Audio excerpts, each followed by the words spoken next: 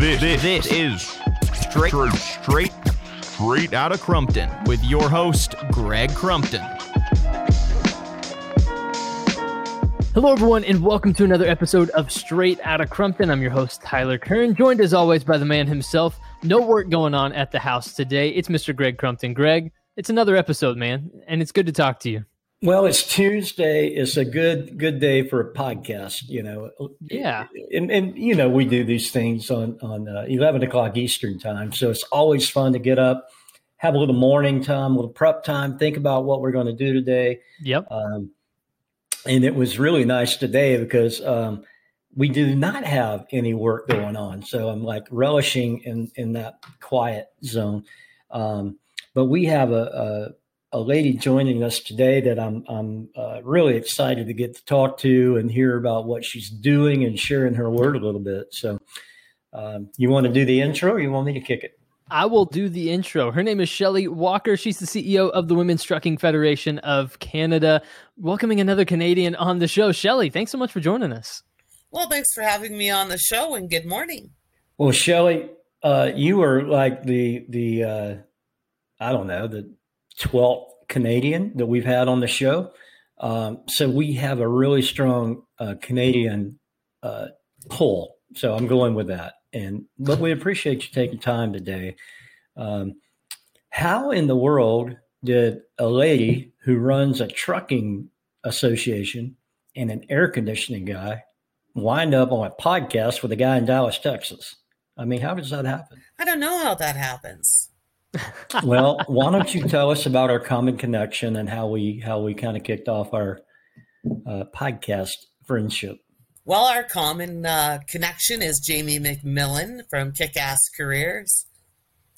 Jamie and I met by chance, have become good friends by choice, and I love what she does. She is really making a difference in some folks, and especially young folks' lives as to what they're getting involved with career-wise, blue-collar-wise, dirty hands, clean money, all that good stuff. And I appreciate Jamie taking time to connect us.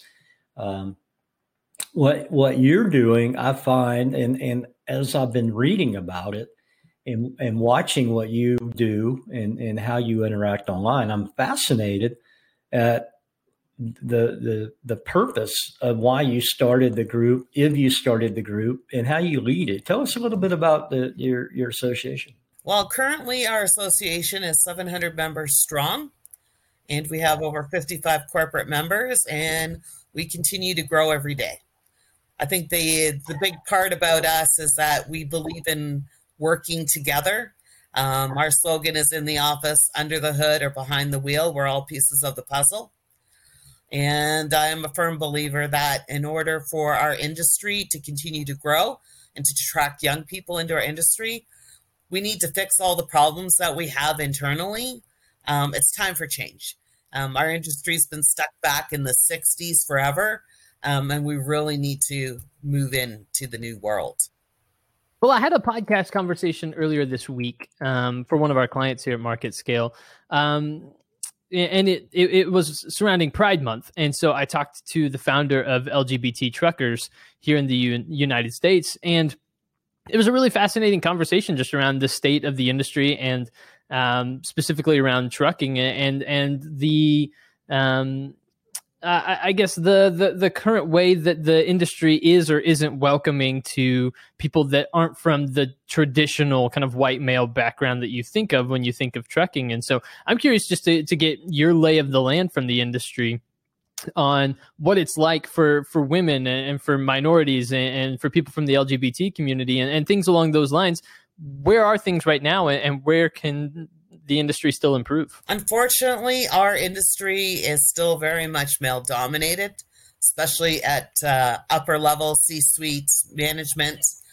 And unfortunately, it's still a very racist industry. And we need to change that. I'm a firm supporter of minorities, of the LGBTQ plus community. In fact, we have quite a few from those demographics that are members. As always, I love their feedback and a different way of looking at something moving forward. But change has been slow. There's a lot of hype. There's a lot of conferences. There's a lot of meetings about diversity, equity, and inclusion. But you can speak that all you want. If you are not actually doing it, talk is cheap, right? And what I'm finding is drivers or even people interested in the industry, they're doing a lot of background checking. They're thoroughly researching not just a company they go to work to, but an industry they're about to go into.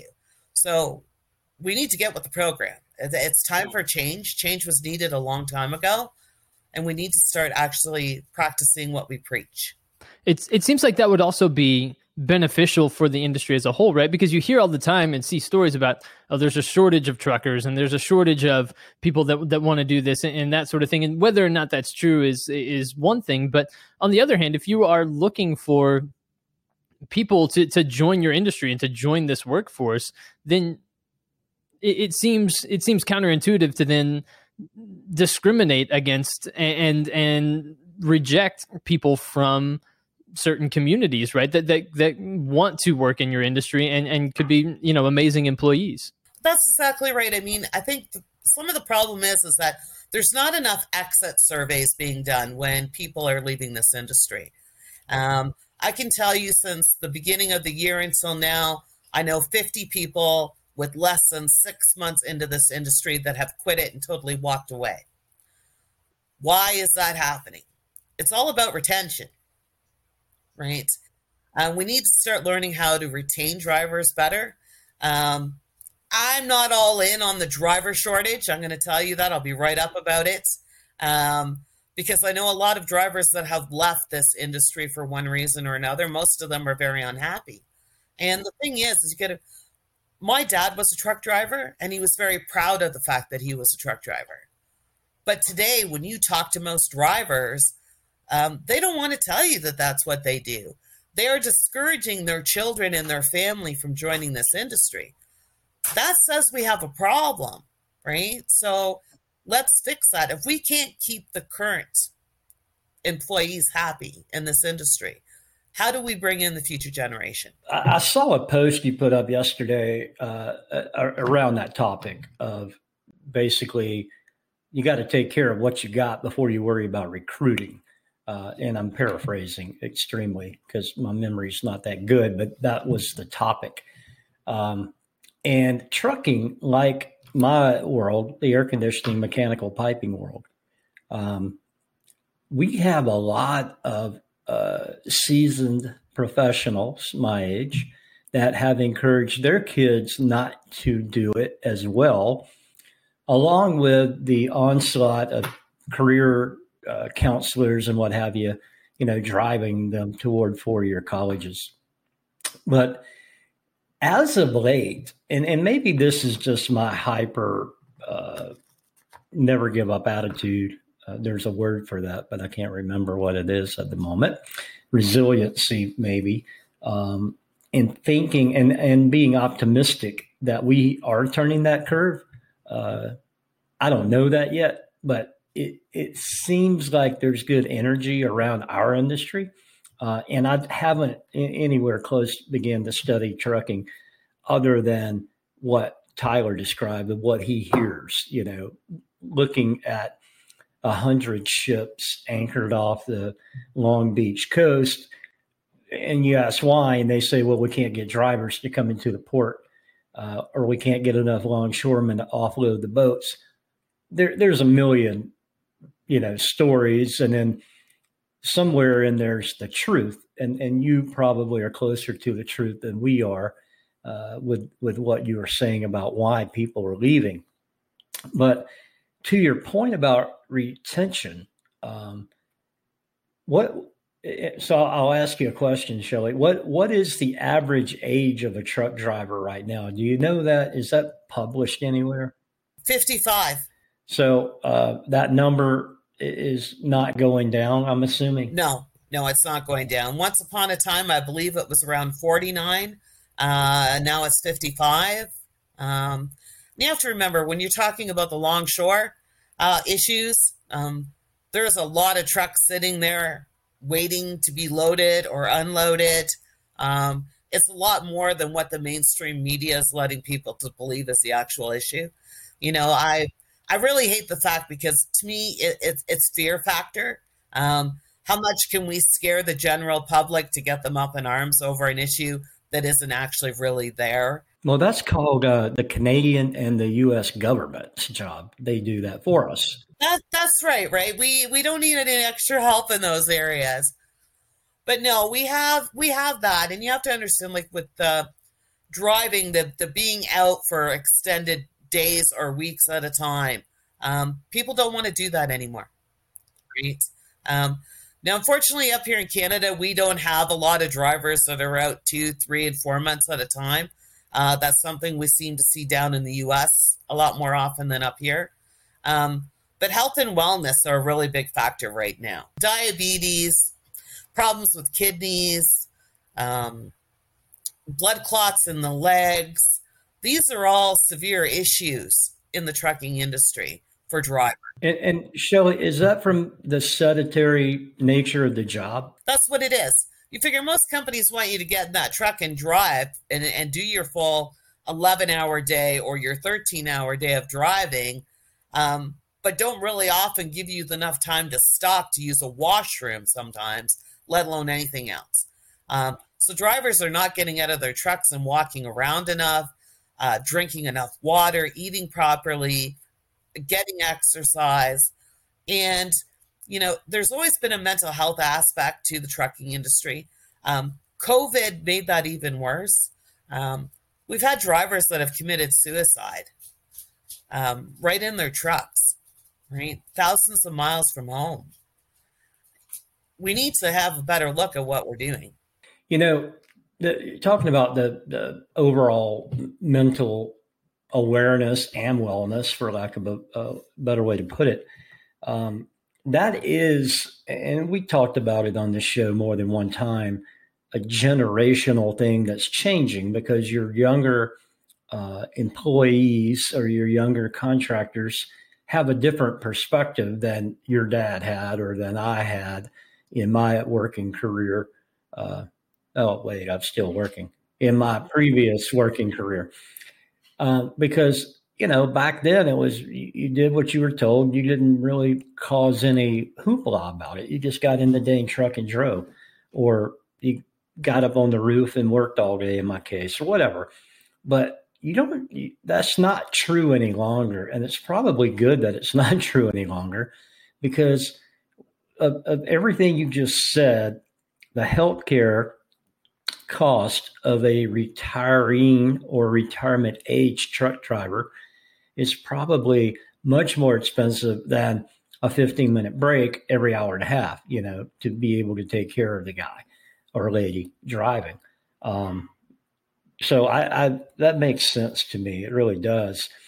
But I want to flash back a little bit to the beginning of our chat.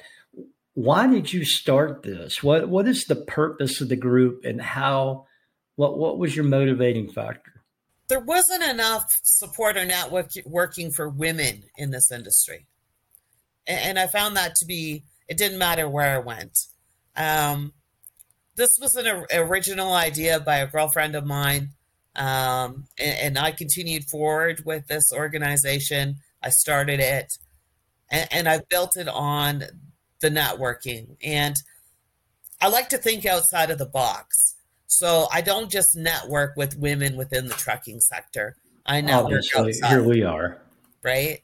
Yeah. But I think that women as a whole, regardless of what industry they're in, can be very supportive to each other. So you might meet a group of women from, say, STEM that are having an issue similar to what we're facing in trucking, and they found a solution, right? And we can take that solution and adopt it to our industry, right? So I think it's sharing and supporting each other on a whole that'll make women more recognized, regardless of the industry we're in, right? We often find that, there'll be a job posting, for instance, and a guy may have 50% of the qualifications. And he'll apply and he'll be all excited figuring he's going to get a job. A woman won't apply till she has 90 to 100% of the qualifications listed, right? They're too, I guess, scared or to take that leap of faith and just believe in themselves a little bit more. You know, I always say, you know, I said to my nieces and nephews, and, you know, I believe in you even when you don't believe in yourself. Well, we all need that for sure. And to your point, I think Jamie McMillan, as we're speaking about earlier, and the Kick-Ass Career ambassadors have done a great job of showcasing, you know, what can be done in these small peer groups, whether it be ironworkers or electricians or, you know, different verticals within leather glove wearing trades is what I like to refer to them as lately, because they're not easily defined. You know, when you sit here and I happen to look out a window and I see a busy street and I think about everything that happens, whether it's a truck over here, the Ace Hardware unloading and all that stuff that's on that truck, I just always come back to people are involved, and robots and AI are not going to take over being able to do, and in your world, LTL trucking or whatever, last mile, because somebody's got to be involved in that, you know? So I love the fact that we're never going to replace all the people with robots. I like that, because I'd rather talk to you than a robot. But it is also, I think, in our nature to want to be and interact with people to a degree. More for like Tyler, he's a people person. I'm not. So, but even when I want to be reclusive, when I go to Subway and order a sandwich, I don't like to use the stupid kiosk. I want to tell the, you know, person working behind the counter how many jalapeno peppers I want.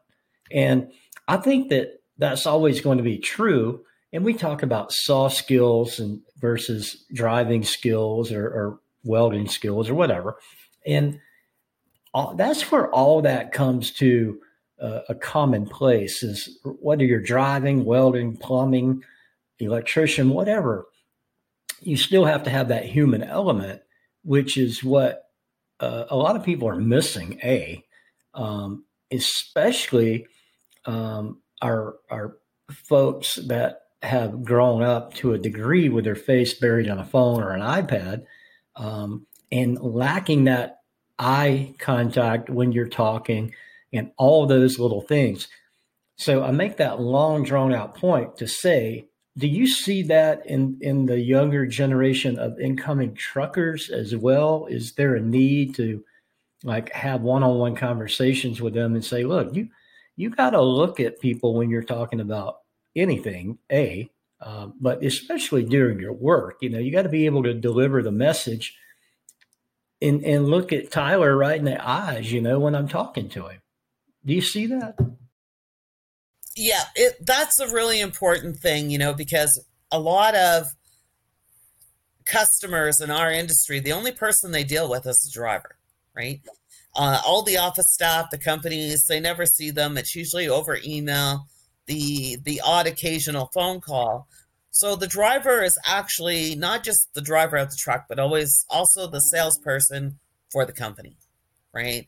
So that's something I always like to stress, you know, between being professionally looking, you know, clean clothes, appropriate clothing, all those things are important for a truck driver, right?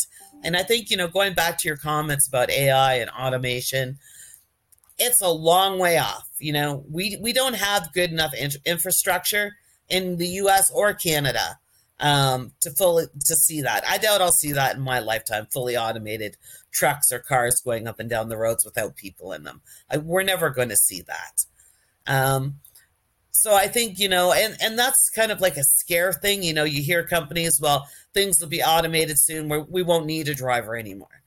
They're always going to need to be a driver behind the wheel of the truck, right? So we're not going to do away with that. The role of the driver may change, you know, 20, 30 years from now as things are more automated. But right now, no. And you have to keep in mind, a lot of older drivers will tell you, we hear a lot about distracted driving, right? And how it kills people and accidents. And there is more distractions inside my truck now than there was 20 years ago. Okay. Every new automated thing, lane departure devices, all this kind of things, between the e-logs and satellites and things like that, it's more of a distraction. Yeah, I get that. Our side of the house, the mechanical side, we have, similar things. We drive a lot. Our technicians, some of them in relative terms, a lot, not in your terms. We drive 30,000 miles a year. That technician's busy. He's on the road a lot in our terms. But to your point, we've got, the office checking in. We've got alerts coming in from customer sites of temperature, pressure alarms. I mean, you got a lot of stuff hitting. A lot of our technicians carry two phones, one for the company, one personal cell. I'm learning why. I didn't know why, but I found out why recently they do that. Instead of porting the numbers back and forth to the phones, but it's a text thing. I didn't know that. But so there, I think we as a population have extra stuff vying for your attention continuously, let alone driving an 80,000 pound truck, full of beef or full of feathers, whatever it is. It's just a bigger weapon. It is. And I live in the province of Ontario, and they put in the right to disconnect law. So that means as an employee, you cannot expect me to answer my phone at 7 a.m. or at 6 p.m. or on a weekend. When I'm out of the office, I'm out of the office, right? So I don't have to answer a call. I don't have to answer an email. And you have to sit and think back. It's pretty bad when government has to legislate things like that, right? It should be a given. You leave the office at 4 o'clock on Friday, you shouldn't have to be responsible for answering phone calls and emails. Like, everybody has a right to a personal life. And if anything, I think, COVID really taught us something. I know we were a lot more stricter up here with lockdowns and things than you were in the US. But, going months without being able to see your own family, or have any kind of meetings or go to work, I think really showed us that this new technology that we all have, we were missing out on a lot of things, right? And I think that's where we really learned that human interaction is something that we all require, even though back then we didn't think so. I'm mixed on the not responding to email after hours. I think it has to be the person's choice. Me, it doesn't bother me because it just doesn't bother me because I don't have any little kids. I don't have all these other things that a lot of people do. Now, I say that if I send Tyler a note on Saturday, I don't expect a reply. I'm not encouraging communication, but if he chooses to, great. I just think it should be a choice. And I fully respect, and I used to deny. I used to have more of a domineering mindset as a business owner when I was much younger and much more immature mentally, to be able to say, no, the guy or ladies at the ballgame with a kid, I shouldn't be expecting anything. They're on their own time. Now, as I'm older, I think I like the choice. If my boss sends me a note on the weekend, it doesn't bother me, but I also know that I don't have to respond to it, I guess is what I'm saying. And maybe that's an age thing as well. No, I hear what you're saying there. And I think you're right. Like, you sending them and knowing that you're not expecting that response. For the driving community, when your dispatcher sends you an email or a text message, within 10 or 15 minutes, if you haven't responded, they send another one, and they'll send another one. or they'll call you. But you know what? I just spent 18 days out on the road and I have 3 days at home. But right now you're talking. Yep. So do I want to be on the phone with my dispatcher constantly? No. Send me my dispatch. Yeah. So I know where I'm heading to with my next load. But when a driver gets home, they are catching up on their bills and stuff that would have come in the mail. They got all their laundry, their grocery shopping to buy to get back in the truck. Oh, and I got to squeeze family time in there sometime too, right? Great point. Show it. You're spot on, and I think that also my thinking is also occupationally related, because I've always been in a mission critical HVAC at a hospital, where I need to be on guard or on alert versus I did my 13 hours in the saddle. Leave me the hell alone for a little while. Let me get caught up. I get that. I understand that. Yeah. So I think, in relation, it's a good point that you made, like, depending on what you're doing, can kind of dictate how that goes going forward. Right. Yeah. Great point. But I think it just goes to show that, we are in the scope of everything. We need to remember that our employees are just not your hard asset, right? They're human beings, right? We talk about that more and more. In fact, yesterday I had a conversation with a gentleman. He has an employee, and the employee wants to make more money, and he's really good at what he does. He struggles a little bit on the human side of interacting with folks and what have you. So the thing is, if you want to grow, it's not just about getting that extra acronym behind your name or that extra CEU of credit for learning, but you have to learn how to apply that into real people, and being cognitive and EQ 2.0 is a book that we as a company actually handed out at a recent meeting for a group of managers who they're service managers. So they're dealing with technical issues a lot, and most of them are technically backgrounded. Is that a word? Yeah, good enough. They come from a technical background. And like a lot of other industries, our industry is so stupid. We say, hey, you're really good at fixing HVAC equipment. We're going to make you a manager. And tomorrow you start being a manager. And we didn't train anybody for that. They're really good at repairing air conditioning, but we didn't give them a skill. So we're kind of, I think, to your point, as an industry, we've been slow to adopt and adjust and kind of get with real life program. This is one way we're trying to help by allowing our managers time to understand how to communicate with humans, so that they're understanding, a service technician, in parentheses, truck driver, is not just a tool. It's a human with skills. So I think that I get your correlation there. Yeah. And quite often, I tell people that, just because a person doesn't have alphabet soup behind their name doesn't mean they don't have knowledge and value to bring an industry or any type of business, right? So we have to start looking at the individual person. You notice I said person and not asset. And I think that's really important. And mentorship is really important. We have a mentorship group and a program that has 360 individuals in it. Your association? Yes, we do. Okay. And that's really important. Ongoing and continuing mentorship is important. Training is important. Safety training is important. And to your point, people often want to advance in their career within their own industry, their own sector.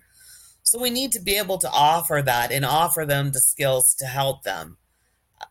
Because, what you were talking about working on HC, so they only see homeowners and stuff. So they do have some kind of people skills, but not on the broader scope that what you're looking for to be a manager, right? Yeah, it's I guess the older I get, the more unwise I realize I am, and continuously learning about the human side for sure. All right, so you said you had 700 members. You have, and I'm using round numbers, and 50 some odd firms that are sponsors, for lack of a better word. How do you go about getting members, and how do you go about getting companies to recognize and or promote what you're doing? For our general members, we attend a lot of industry events. And I'm not just talking the big conferences and conventions that happen. During the course of the summer months, we are out. We are in the driver population. We attend the truck shows, the truck racing. We talk about what we do because we're involved in both provincial and federal governments, bringing drivers in just problems to the table. We're actually a voice now at the table. So that's important. And for our corporate members, I like to work with them, right? Some will call and they're just looking for advice. How do we change this? What do you think will work? They like to get involved in our events because we host an event. It'll be our 5th year this year, called Bridging the Barriers. And part of the reason for that is there's always been a disconnect between drivers and the company, drivers and government, as in regulations. And I think there can be a happy medium. So that's something that we try to promote, about working more together, about companies actually bringing the driver's voice to their internal meetings, because sometimes that's your best avenue for knowing where you're going wrong in your company, right? Why are we losing all these drivers all of a sudden? Why is there a problem with this dispatcher? Drivers have a lot that they can offer. And I think it's just bringing their voice to the table that's really important. Do you work for a company, or are you an independent driver? No, I am employed by Sharp Transportation Systems Incorporated, and I am on my 17 and a half years there. Wow. How many miles is that? I see a lot of cool truckers have like million mile or 1.5 million miles. I don't know what that is anymore. I can tell you in 2020, I was inducted into the PMTC Hall of Fame for professional drivers. So that is I won a lot of awards in 2020, but that has got to be the one that I'm most proud of. I'm a driver at heart. I may be out of the truck right now doing stuff for WTFC, but you know what they say, you can never fully take us out of the truck. I hear you. Well, what's the horizon look like? You're going to keep banging this drum and keep recruiting, keep educating. What's your vision of ultimate success look like for the group? I don't know if you can actually call it an ultimate success. I would like to see our industry involved more with youth. Youth are our future. Too many companies just look at the seat and they need a hot body to fill it. I have been attending career fairs for a few years now. The one I was at, I had 2,600 high school kids through my truck, right? And the questions they ask and the knowledge that they're seeking, right? So we need to promote this as a viable career option, right? There's no big expense other than going to truck driving school. So you're not going to pay college or university debt that you obtained over 4 years for the rest of your life. I had a cousin that went through, he's a high up executive, got married, goes to buy a house. I go, oh, sorry, bud, you need a co-signer because your student debt is so high. We won't give you a loan without a co-signer. So, so we need to educate our youth. We need to educate the school system. There is a lot of skill in being a driver. You just don't sit behind the wheel and steer it down the road, right? So I think that is a big problem. We are a collaborating partner with Skills Ontario Young Women's Initiatives here in the province of Ontario. We are very excited about that. We recently did an event with them where we had 400 students online that were learning about our industry and what we do. We have a lot of young ladies and some young men that are members. that help us at these events and promote what they do and how they do it. And I think it's important. We need to get back into the school system. I can remember being, I think it was grade 1 or 2, and we had show and tell. The show and tell I brought to the school was my dad in his truck. Now, that's cool. I remember reading about that event, I think. And that's what it takes, though, Shelley. It takes all of us actively recruiting everybody that because you never know. It's the kid at church, it's the kid down the street, it's the lady changing careers, whatever. You never know who you could attract and bring to the party. And in fact, this morning I saw a post, one of our companies in the Atlanta area, they had a signing day at a high school where a young man signed on to become an apprentice for one of our companies. So I think it's so important that we're active in the community, and we're a company that's mixed of union and non-union companies, and it's the same across the board. They're both looking for qualified people 24/7. So I get that recruiting. I get and I'm kind of like a non-truck driving version of what you're doing, but I don't have an association. Maybe Tyler, I don't know. Maybe we need to kick off some kind of apprenticeship. But I get what you're doing, Shelley. I think it's important that companies alone can do more when it comes to our youth. Approach the high school or the public school in your area, and have an open house at your company. Bring them in, let them see what you do, right? Let them see the work, because how do we get them interested if they don't know what you do? If they don't know what the job's about?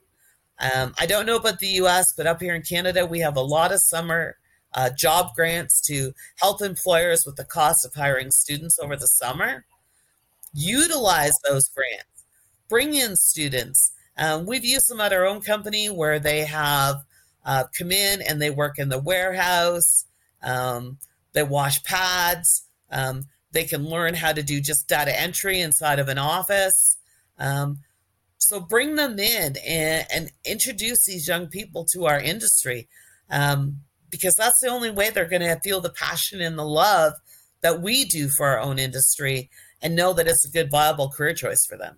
Well, Shelley, I'm such a believer in getting out and exposing people to what we do. You said a while ago that it's much more than driving a truck down the road and keeping it between the ditches. For us, it's a lot more than going into a building and getting the air conditioning going. There's all the stuff around it. And I think the more that we work as an industry and bringing partners along, company partners, as you have 50 some odd, I think that is so germane to the health of your industry and my industry, because nobody really cares as a company until you hit their bottom line. And when they start not being able to produce financial results due to a lack of humans, then you start to get people's attention. So my question to you, and I know we're running up on time, Tyler, I'm watching it. When we're out talking, when you're out talking to companies about being part of the association, what are you hearing from them? What are they telling you why they want to support you? Oh, I hear all different things. I'm a black and white person. I don't do gray. So I think that's really important. Like I say it how it is. I don't sugarcoat our industry. I actively work to find solutions. I take the time to listen to the carriers, right? So, when I first started, I had just solely this driver perspective of everything, right? As I have grown in this role, I found that, okay, there are some things that, okay, I can relate to that now because I'm seeing it from an owner's perspective. But I also try to tell the owners, when your employees come to you for a wage increase and you just say to them, no, sorry, we can't do it. right? A lot of times they don't understand why, right? Especially if they see new office furniture come in or new equipment come in. Maybe you need to give the whole back, a little bit of the back picture, right? Because it helps with understanding, right? More transparency. More transparency. It needs to be there. And let's face it, no company executive, C-suite and up, or the owner of the company would be there without the grassroots. Treat your grassroots with respect. Treat them like they're people, right? And they will bring you people. Do you see that a lot? Do you see that cross-pollination of good companies with quality folks attracting others from a peer standpoint? Yes, we do. We still do. And you'll hear from companies, like they've got a waiting list. It used to be that the waiting lists were a lot bigger than what they are now. Private fleets used to have the biggest waiting lists because they pay well. Most of them are unionized. There's extended health benefits and stuff like that. But even they're crying for drivers now, right? So let's take a bigger look at the whole picture. Let's look at company culture. I don't know about the US, but up here in Canada, insurance companies are now looking at your company culture, how you treat your employees, your diversity, your equity, your inclusion. All of those things are factors now. And your carbon footprint's really important too now. Yes, the carbon footprint's really important. And, we have to look at electric vehicles, right? Right now, it's $200,000 to say buy a regular truck. It's $500,000 to buy an electric vehicle. The infrastructure isn't in place for them to be fully implemented. They're a bit of a ways off. And as a driver, I can tell you when the DEF system come in, the problems with my truck, the problems with the sensors, a lot more testing should have been done and before they were actually implemented. Those particular systems have cost owner-operators and carriers thousands of dollars because they didn't work properly due to, the breakdown repairs, to lost revenue, of not keeping their customers happy. It's a whole tidal wave. And now with COVID going on and the lack of parts, I know drivers right now have been off 3 or 4 weeks. Their truck's still sitting waiting for a part. Let's talk about fuel cost on top of that. So you could go on and on and on with that. That's just it. Fuel's going up, and it's affecting everybody. And, I was at the grocery store the other day, and there was a couple talking, and they go, those damn truck drivers, look what they're doing. They're raising all the prices up. And I looked at them, I go, it's not the truck driver's fault. Blame the government, okay? Put your anger where it's deserved. At the government is where this needs to go, right? Because fuel's going up, taxes are going up. In Canada, we have a carbon tax. That just went up again. And it affects the driver's family too, right? Well, Shelley, look, ignorance never stopped anyone from talking. Nope. Well, Tyler, I know we could go on with this for a long time because it's such we could go from the driver's gap in the number of people going into the industry to fuel costs for 3 years. We could talk about that and why. And Shelley has a plethora of knowledge for that. And Shelley, really appreciate you coming on and helping us understand what some of the challenges are you guys are working on, because I think they run parallel with a lot of industry, whether it be air conditioning, skilled trades in general. So thank you for taking time with us and keeping us. And you want to give us your website so people can go check you out? Yep. Our website is www.wtfc.ca, and you'll find us on Facebook, LinkedIn, Instagram, and Twitter. Wow. She's all over it, T. She's all over it. Exactly. No, it's excellent stuff. Well, we have over, what are we at? We're over 20,000 followers right now between our platforms. So amazing. Well, excellent stuff. And Shelley, thank you again so much for joining us on this episode. We appreciate it. Thank you. Absolutely. And Greg, another episode in the books. Man, My brain, every freaking time we get through one of these, I got to jump to the notebook now and write down all this stuff. I know it. And the poodle's barking, so I guess she's excited by it too. But there's a lot of good stuff. There's so many similarities with what Shelley and the trucking the trucking industry in general is challenged with, like the rest of us. It's people, good people that want to have a career, and they simply don't know about it or know enough about it yet. So we got to keep banging the drum and keep educating as we go. And if nothing, maybe not even educating, but making people aware there are options out there. Mm-hmm. Absolutely. And that's what we'll keep doing on future episodes of the show. But for this one, Greg, thank you again for joining me, man. Thank you, Tyler. Thank you, Shelley. So much. Appreciate it. And very, very insightful. Thank you. Absolutely. And everyone, thank you for tuning into this episode of Straight Outta Crumpton. Stay tuned for more episodes. You can find them at gregcrumpton.com or, of course, on Apple Podcasts or Spotify. But for this one, for Shelley Walker and Greg Crumpton, I'm Tyler Kern. We'll talk to you next time.